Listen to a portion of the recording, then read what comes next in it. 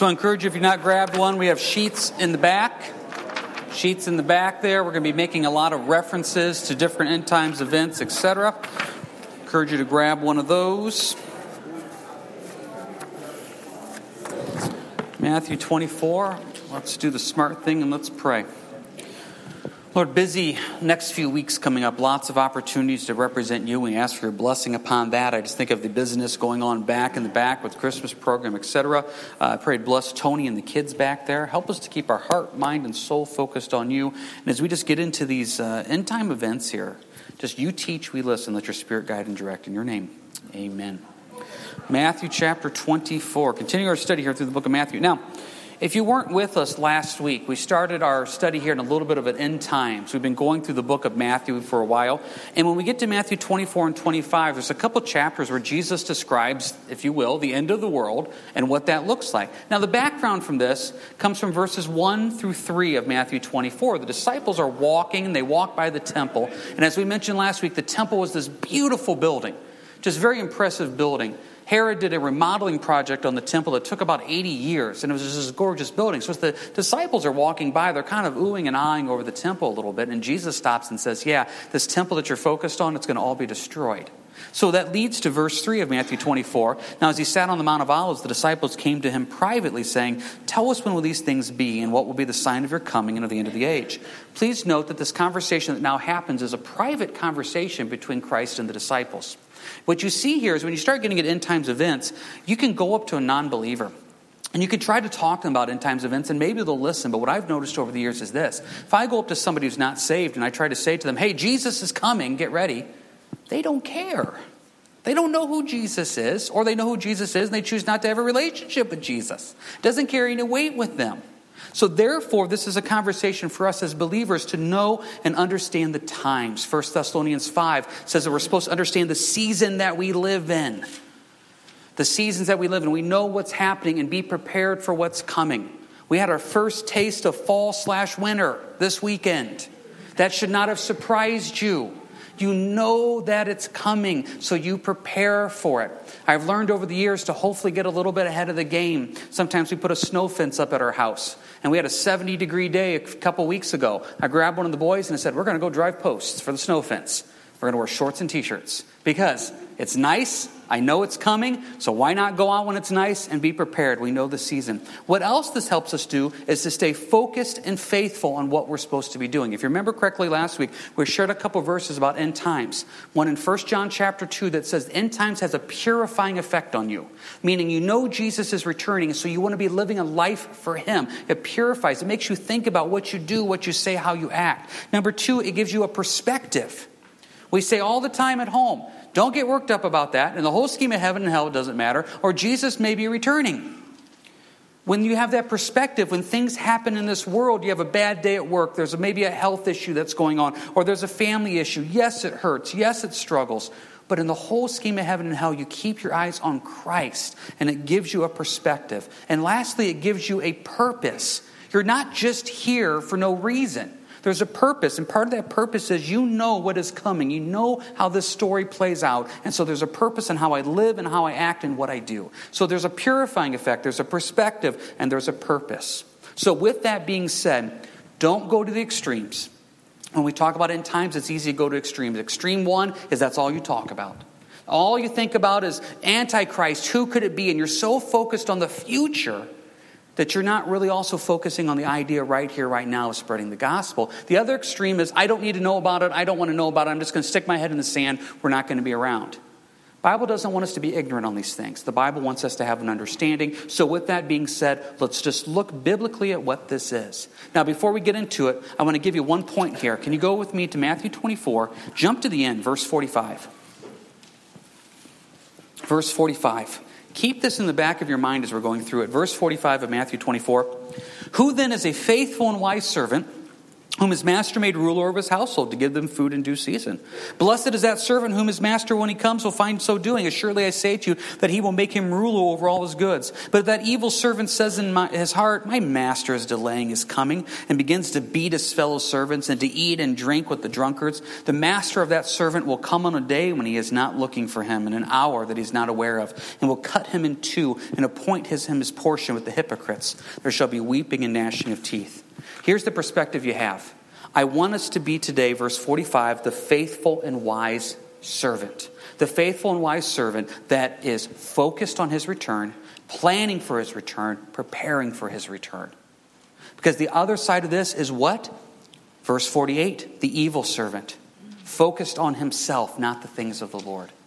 Keep your perspective where it needs to be. The reason we're going through these things is to constantly remind us there once again is a reason and a purpose for what we're doing. And the whole scheme of heaven and hell, that's what we want to focus on. I'm going to make reference a few times this morning to Matthew 13. Matthew 13 is the parable of the sower and the seed. And if you remember correctly in that parable, there's the seed that falls on the ground that begins to sprout up but is choked out. Choked out by weeds, choked out by life. That happens to a lot of believers. They get choked out. They get so worked up on what's going on now, they lose that eternal perspective. Let's plan to be the faithful and wise servant who is focused on this, understand what the end looks like, and therefore that changes how we live right here and now. So with that introduction, let's do a quick reminder of one thing and let's jump into it. Alan, can you do that first slide there real quick? This is just a quick reminder from what we went through last week, a couple points, because we'll make reference to this a couple of times here. It's the difference between the second coming and the rapture. If you've got your white sheets in front of you, you can look at the prophetic timeline that we laid out. The first event coming up is the rapture. Just a reminder, this is where Christ meets us in the air, and by us I mean the body of Christ, born-again believers. Born-again believers. We meets us in the air. He returns to take us home. We go home with Christ. Amen. Second event is the second coming. If you look at your timelines that I gave you, that's at the end of the 7-year period. This is where Christ literally comes back and steps foot on the earth. Christ returns to reign, and we reign with him. He reigns for 1,000 years in something called the millennial reign of Christ. He literally sets foot on this earth and will come back and rule and reign. I've mentioned this to you before. One of my favorite verses is in Isaiah, where it talks about how Jesus will lead up Bible studies, if you will, at the temple. That you'll be able to go during that time and hear Christ teach. Now, we continue to return with him and rule and reign with him as born-again believers, the body of Christ. So just a quick reminder there between second coming and rapture, because I will make reference to those here this morning, and you got your timelines in front of you.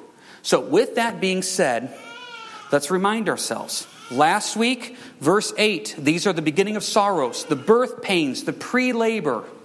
What we talked about last week, wars and rumors of war, pestilences and violence and persecution. And we talked about how people's faith starts to grow cold. Those are all the pre-labor building up to this final judgment that's coming. And we talked about how we're experiencing that right now. Now what we're going to get into here this morning is what does the future look like? And the first event is verse 15. Therefore, when you see the abomination of desolation spoken of by Daniel the prophet standing in the holy place, whoever reads, let him understand. God wants us to have an understanding. So now we need to talk about this abomination of desolation. Look at the next slide here real quick. The abomination of desolation is this basically, if you will, this tips the scales. This is the event that just says it's so much that's going on.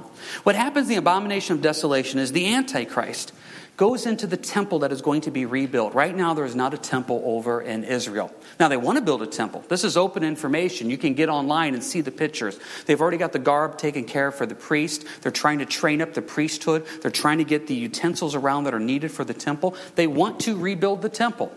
Now, the temple was destroyed in 70 AD by the Roman general Titus and has not had a temple since then. So we've gone 2,000 years without a temple. This temple is going to be rebuilt. And when this temple is rebuilt, halfway through the tribulation period, that's a 7-year period of judgment if you look at your sheets, there's this event called the abomination of desolation where the Antichrist goes into the temple and he sets himself up as God. Now, let's talk about who the Antichrist is. Just a couple quick points about the Antichrist. First one, he's empowered by Satan. He will be a human. He will be a human man, but he will be empowered by Satan. He will persecute the saints. That's probably not a strong enough word, persecute. He'll have a holy hatred, if you will, of the saints. He will blaspheme God. He will be a political power. He will unite the world in this power. He will be aligned with religious Babylon. See, once the rapture happens, there's still going to be people left on this earth that are going to claim to be believers and claim to know God. There's going to still be a religious system left on this earth, and we call that religious Babylon, because the Bible refers to Babylon as this evil, corrupt system in the world. So there's going to be this religious system that's still left. There's going to be a fake resurrection, it looks like. You can check that out later on if you want in Revelation 13. It seems like he has this wound that he should die from and possibly even pretends to die from, but he's miraculously, if you will, resurrected. You can see how he forms this really unholy trinity. You have Satan, you have the Antichrist, and there's a third member called the false prophet.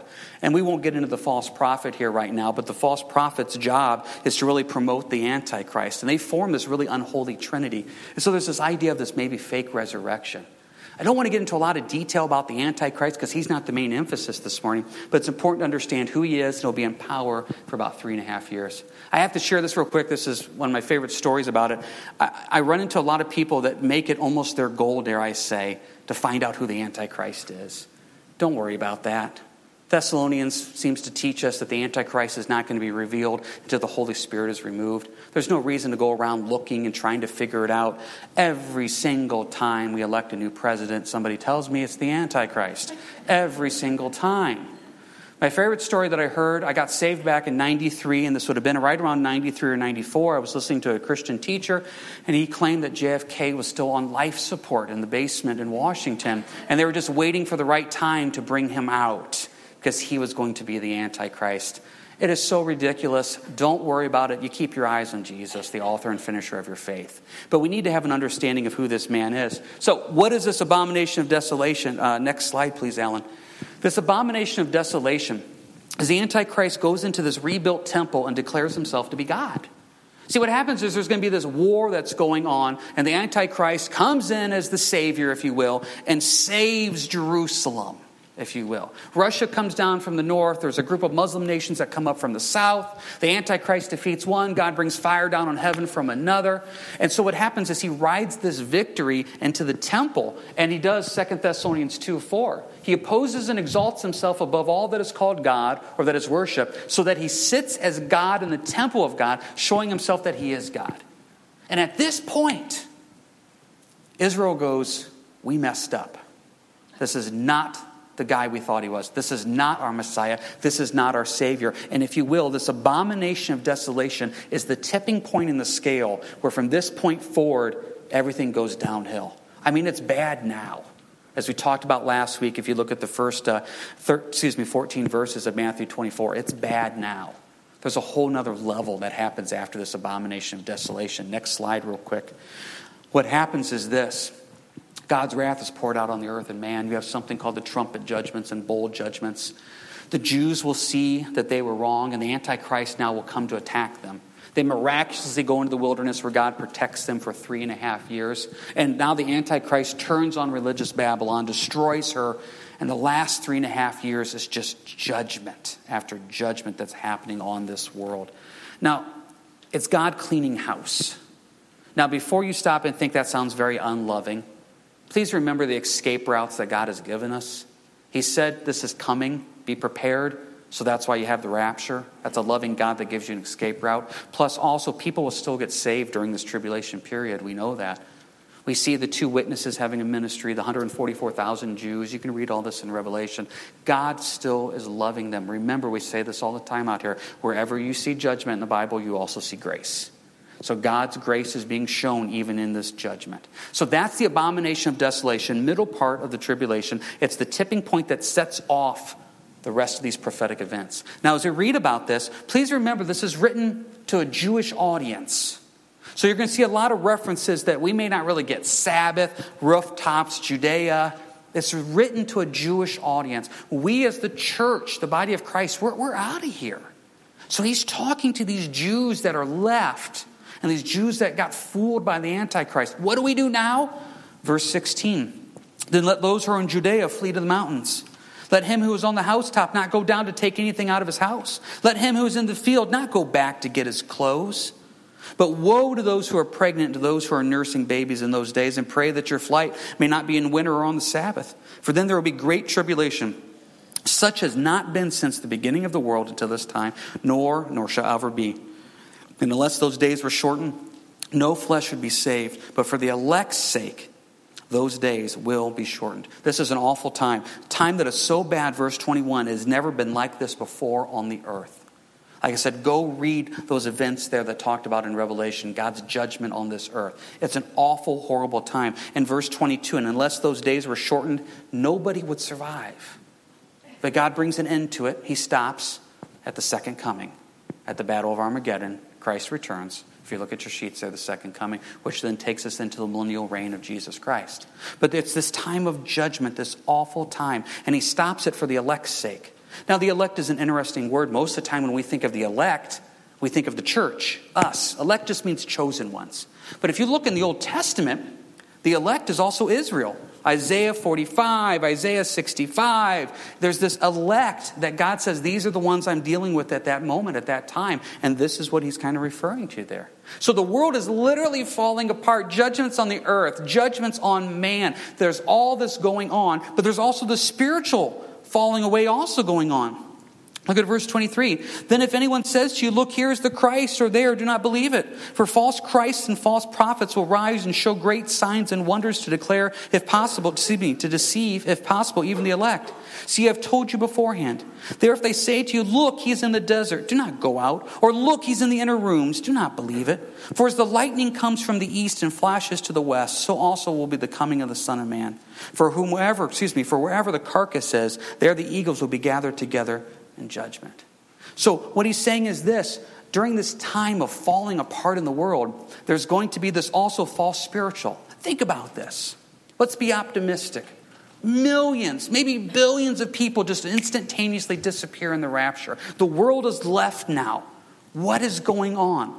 They're wondering, they're confused. The Bible says the Antichrist will use a great lie, a great deception. He's going to have to explain, or hopefully these millions of people have gone. But at that moment, people are also going to start searching and seeking. There's going to be some pretty tangible evidence that there's a God.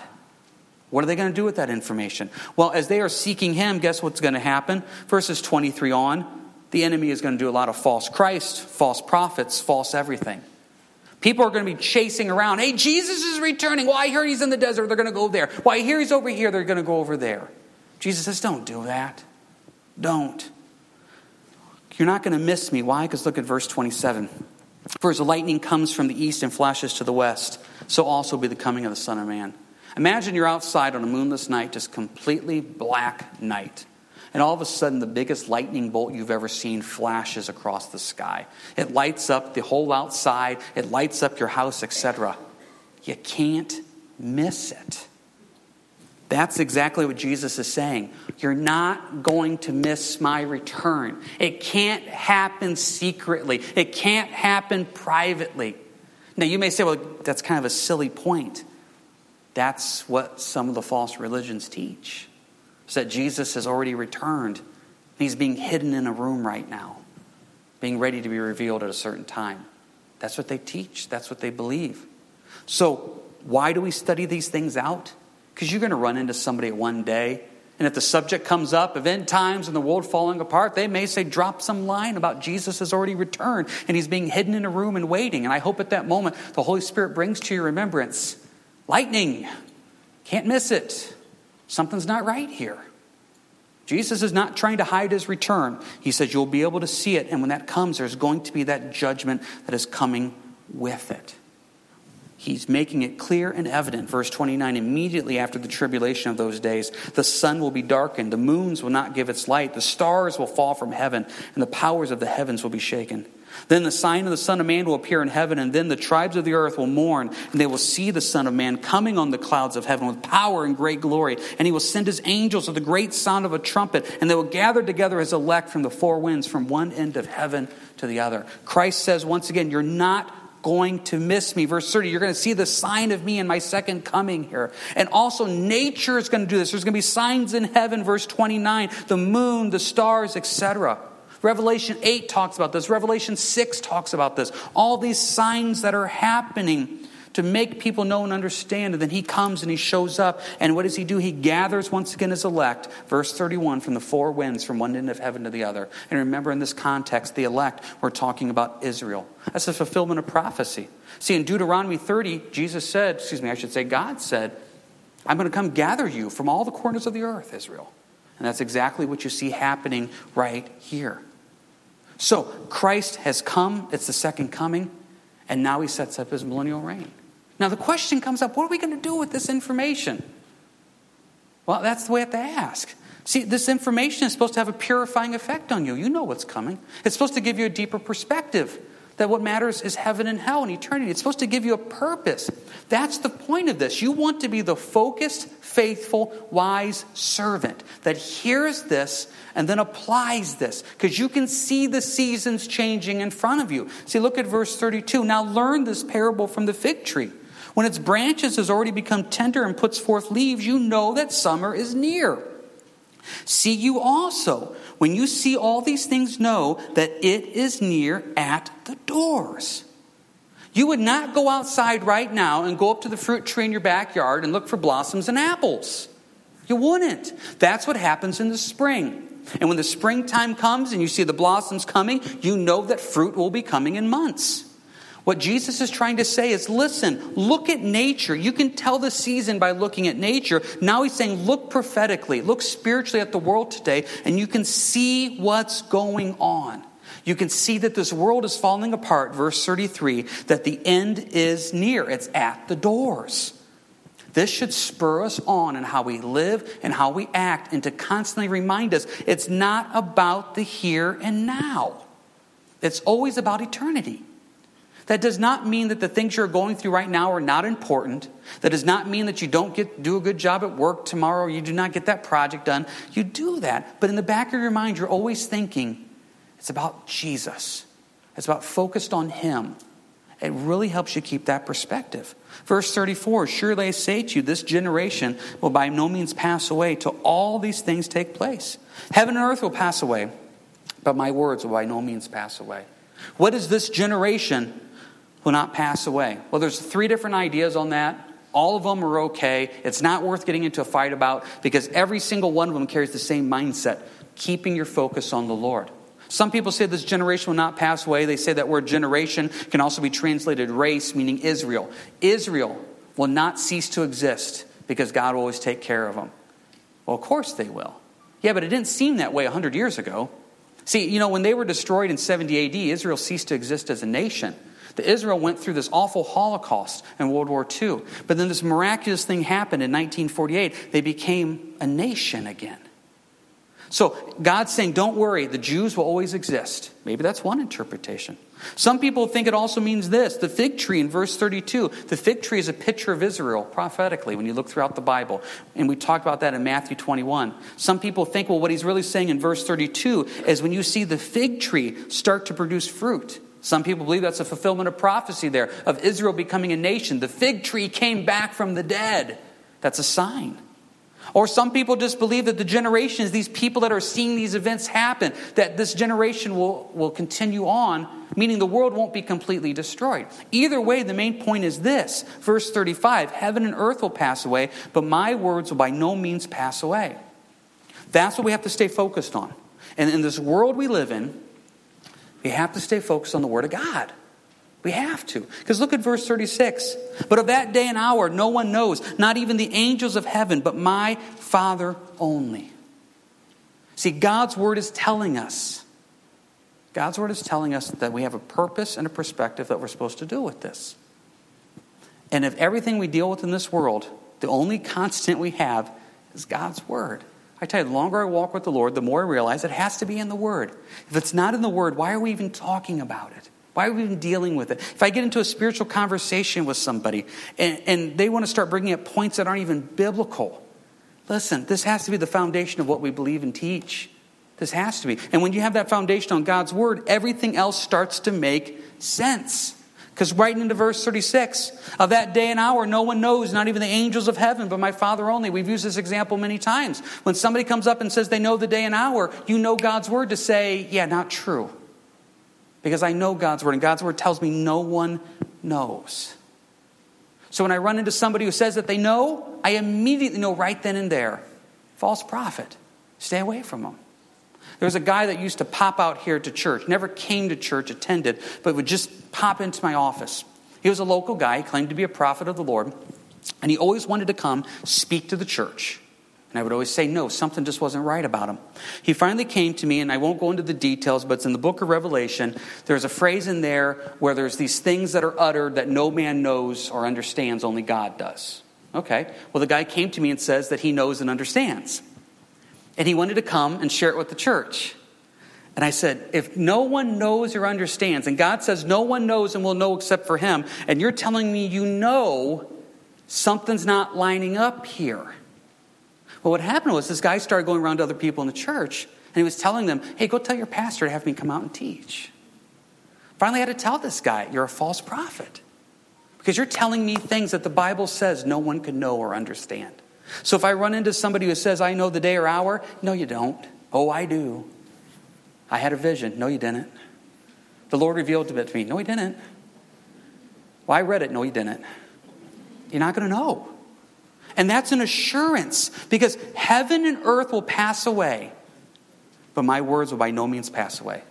So if my words will no means pass away, if God's word is the faithful, strong, true that will last for all of eternity, why would we not spend more time and energy in that? Because that will not return void, the Bible says.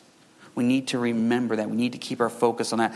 Pay attention is what he's saying. That's the key. Don't let your life get in the way of living for the Lord. So often we allow life, schedules, calendars, appointments to trump everything. That's exactly what's going on. Look here at verse 37. But as the days of Noah were, so also will be the coming of the Son of Man be. For as in the days before the flood, they were eating and drinking, marrying and giving in marriage until the day that Noah entered the ark, and did not know until the flood came and took them all away, so also will be the coming of the Son of Man be. Then 2 men will be in the field, one will be taken and the other left. 2 women will be grinding at the mill, one will be taken and the other left. Watch therefore, for you do not know what hour your Lord is coming. He says it's going to be like the days of Noah. Everybody's just out there living life, and no one's really thinking about the Lord. Let's talk about the days of Noah. Can you go with me to Genesis 6? If he says it's going to be like the days of Noah, let's go back and talk about what it was like during the days of Noah. Genesis 6. Put yourself back in the position of Noah. The Lord's revealed to you that this flood is coming. Now, what we can piece together in looking at the Bible, the concept and idea of rain that we think of nowadays did not happen back during Noah's time. So Noah's been spending about 120 years building this boat. This is not just some little boat in his backyard. This would be a center of attention, conversation piece. People would see it. People would know it. You can't hide it. It's huge. And so the Bible also tells us that Noah was a preacher of righteousness. So it sounds like when people would come up and say, hey, Noah, hey, what you doing? Building a boat? Why? Lord told me it's going to rain. What's rain? I don't know, but it's going to happen. So this idea, he's preaching as he's doing it, that the people should understand and know something is happening. But they're so focused on life, marrying, giving away in marriage, eating, drinking, that they were not thinking about eternity. Does that not sound like us today? Now, to even go into more detail, let's talk specifically about what was going on during Noah's time, Genesis 6. Now, it came to pass when men began to multiply on the face of the earth and daughters were born to them. Stop. First thing you see going on in Noah's time is what? Population explosion. Okay, do we not have more and more people on this earth on a regular basis? Verse 2, that the sons of God saw the daughters of men, that they were beautiful, and they took wives for themselves of all whom they chose. We won't go into detail what that means. It's another study for another day. But what you can look at in verse 2, that's sexual morality. Guess what's all over around today? Sexual morality. Verse 3, the Lord said, my spirit shall not strive with man forever, for he is indeed flesh, yet his days shall be 120 years. That's where we get the 120 years we talked about. Verse 4, there were giants on the earth in those days, and also afterward, when the sons of God came into the daughters of men, and they bore children to them. These were the mighty men who were of old, men of renown. And the Lord saw that the wickedness of man was great in the earth, and that every intent of the thoughts of his heart was only evil continually. Does not verse 5 describe the world we're living in today? The Lord saw the wickedness of man was great in the earth, and that every intent of the thoughts of his heart was only on evil continually. Verse 6, and the Lord was sorry that he made man on the earth, and he was grieved in his heart. So the Lord said, I will destroy man, whom I have created from the face of the earth, both men and beasts, creeping thing and birds of the air. For I am sorry I have made them. But Noah found grace in the eyes of the Lord. Verse 9, this is the genealogy of Noah. Noah was a just man, perfect in his generations. Noah walked with God, and Noah begat 3 sons, Shem, Ham, and Japheth. The earth also was corrupt before God, and the earth was filled with violence. Oh boy, that's today. Verse 12, so God looked upon the earth, and indeed it was corrupt, for all flesh had corrupted their way on the earth. So when Jesus tells me in Matthew 25 that the end is going to be like the days of Noah, and I go back and I read the days of Noah, I see population explosion, I see sexual immorality, I see wickedness, I see evil, I see violence. That's what we're living in right now. So the Lord is trying to tell us, wake up. See, the problem was back during the days of Noah, they were so focused on just living life, they ignored the big boat being built. They ignored the man preaching righteousness to them. The world today, the church today, Harvest Fellowship today, is sometimes so focused on living life that you don't even see what's going on with eternity right in front of you. We've got to get our focus back to where it will be. It will come on you and surprise you. Hence, verse 42, watch therefore, for you do not know what hour your Lord is coming. Verse 43, but know this, that if the master of the house had known what hour the thief would come, he would have watched and not allowed his house to be broken into. Therefore, you also be ready, for the Son of Man is coming at an hour you do not expect. Many of you, when you left today, or leave your homes, you lock up your house. Why? So that way no one gets in. If somebody came to you and said, hey, you got a nice place, thinking about breaking in Thursday, 2 a.m. You okay with that? Guess what? You'd be awake, ready, waiting, armed, because you knew what time the thief was coming. So the point is, Jesus is saying, I'm telling you, get ready, get prepared. Don't be surprised by this. Don't be taking this unexpectedly, because it's going to come, and it's going to come upon you. Be ready, be prepared. Which now takes us to where we started, verse 45. Are we going to be the faithful and wise servant that's ready? Or are we going to be the evil servant that says, yeah, I got too much life to live right now? Get our focus where it's supposed to be. It purifies us. It gives us a perspective. It gives us a purpose. That's why we've got to keep our heart, mind focused on. Now, what I want to close with is this. It's easy when you hear a teaching like this to get you worked up a little bit. You start thinking about end time, second coming, rapture, and you're thinking about violence and destruction and the end of the world. Go back real quick, if you will, please. Take a look at verse 6 of Matthew 24. You will hear of wars and rumors of wars. See that you are not troubled. Troubled.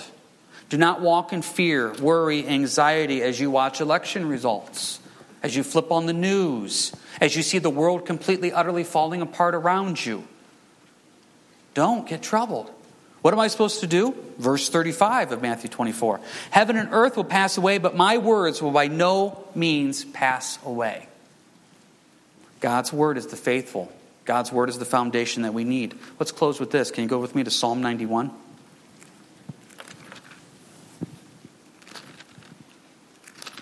There'll be times where the boys will get worked up on something at home. And we used to tell them when they were little, before you come out of your room in the middle of the night, because you're scared about something, first thing you need to do is pray. Just you pray right then and there. Now, if it's during the day, because I want to teach them to go to the Lord. Go to the Lord with the issues, your concerns. Now, if it's during the day, sometimes they'll get worked up on stuff. I've taken them and had them go read Psalm 91 before. Because it's a great psalm on just not being afraid. We've told them also before, if you're still worked up about something, grab your brother. Pray with one of your brothers. Come get us then if you're still worked up. But we're trying to teach them, take it to the Lord. Take it to God's word. What does Psalm 91 tell us? Verse 1, he who dwells in the secret place of the Most High shall abide under the shadow of the Almighty. I will say of the Lord, he is my refuge and my fortress. My God, in him I will trust. Surely he shall deliver you from the snare of the fowler and from the perilous pestilence. He shall cover you with his feathers, and under his wings you shall take refuge. His truth shall be your shield and buckler. You shall not be afraid of the terror by night, nor of the arrow that flies by day, nor of the pestilence that walks in darkness, nor of the destruction that lies waste at noonday. Don't be afraid. Don't be afraid of the threats. Don't be afraid of the sickness. Don't be afraid of the night. Nothing. God is with you. We have 10 people that live in our house. I know what happens. When some type of bug gets into our house, it takes about 2-3 weeks to work through everybody. And when it happens that first night, I always go to Psalm 91, and it's like, okay, Lord, I'm not going to fear the pestilence that comes at night. I'm not going to fear the pestilence that walks in darkness. Okay, Lord, you're bigger than this. Verse 7, 1,000 may fall at your side, 10,000 at your right hand, but it shall not come near you. Only with your eyes shall you look and see the reward of the wicked, because you have made the Lord, who is my refuge, even the Most High, your dwelling place. No evil shall befall you, nor shall any plague come near your dwelling. For he shall give his angels charge over you to keep you in all your ways. In their hands they shall bear you up, lest you dash your foot against a stone. You shall tread upon the lion and the cobra, the young lion and the serpent you shall trample underfoot. Because he has set his love upon me, therefore I will deliver him. I will set him on high because he has known my name. He shall call upon me, and I will answer him. I will be with him in trouble. I will deliver him and honor him. With long life I will satisfy him and show him my salvation. We have nothing to be troubled about. We know how this plays out. We honor his word. We put the Lord first. He gives us a perspective and a purpose. I want to be that wise servant. The wise servant that's thinking about eternity and how I live and how I act. Worship team, if we can come forward here for the final song. Next week we get into Matthew 25, and he finishes up with 2 parables.